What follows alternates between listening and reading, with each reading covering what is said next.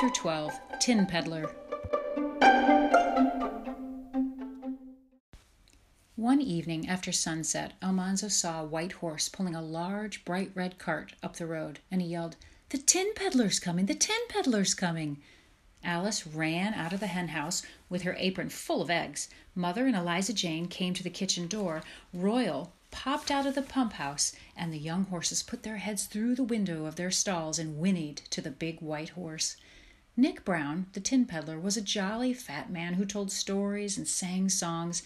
In the springtime he went driving along all the country roads, bringing news from far and near. His cart was like a little house, swinging on stout leather straps between four high wheels. It had a door on either side, and from its rear a platform slanted upward like a bird's tail, held in place by straps that went onto the cart's top. There was a fancy railing all around the top of the cart, and the cart and the platform and the wheels were all painted bright red with beautiful scrolls painted bright yellow.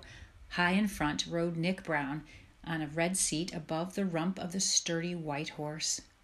Almanzo and Alice and Royal and even Eliza Jane were waiting when the cart stopped by the kitchen porch, and Mother was smiling in the doorway. "How do you do, Mr. Brown?" she called. "Put up your horse and come right in. Supper is almost ready." And Father called from the barn, "Drive into the buggy house, Nix. There's plenty of room." Almanzo unhitched the sleek big horse and led him to water, and then put him in a stall and gave him a double feed of oats and plenty of hay. Mr. Brown carefully curry-combed and brushed him and rubbed him down with clean cloths. He was a good horseman. After that, he looked at all the stock and gave his opinion of it. He admired Star and Bright and praised Father's colts. "You ought to get a good price for those coming 4-year-olds, he said to Father. "Over by Saranac, the New York buyers are looking for driving horses. One of them paid $200 apiece last week for a team not a mite better than these." Almanzo could not speak while grown-ups were talking, of course, but he listened.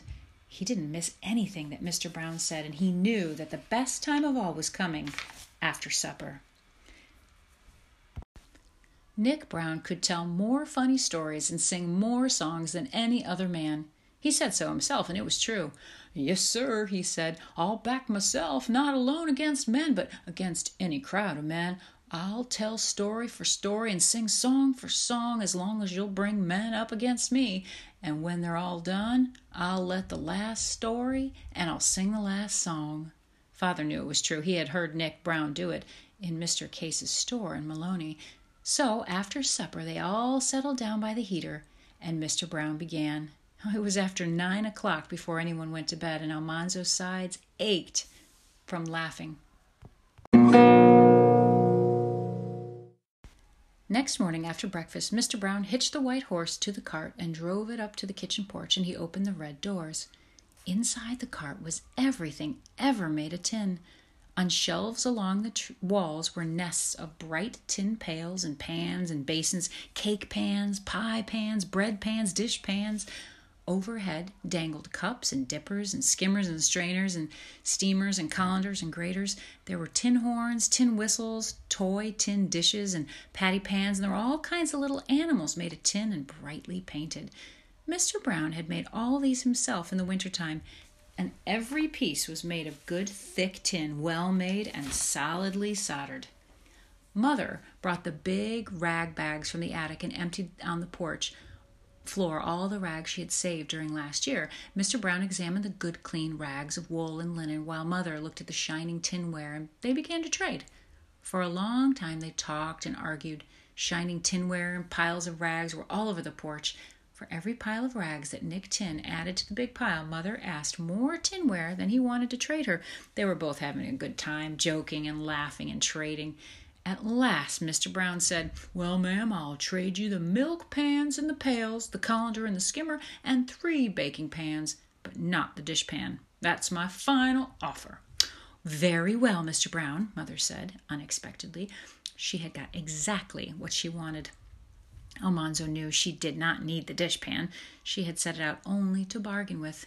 Mr. Brown knew that too now. He looked surprised, and he looked respectful at Mother. Mother was a good, shrewd trader. She had bested Mr. Brown, but he was satisfied too, because he had got plenty of good rags for his tinware. He gathered up the rags and tied them into a bale and heaved the bale into the slanting platform behind his cart. The platform and the railing around the top of the cart were made to hold the rags he took in trade. Then Mr. Brown rubbed his hands together and looked around smiling. "Well now," he said, "I wonder what these young folks would like."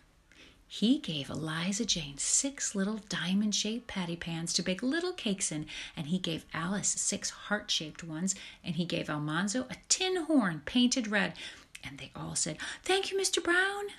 Then Mr. Brown climbed into his high seat, took up the reins. The big white horse stepped out eagerly, well fed and brushed and rested. The red cart went past the house and lurched into the road, and Mr. Brown began to whistle. Mother had her tinware for that year. Almanzo had his loud squonking horn, and Nick Brown rode whistling away between the green trees and the fields. Until he came again next year, they would remember his news and laugh at his jokes, and behind the horses in the field, Almanzo would whistle the songs that he had sung.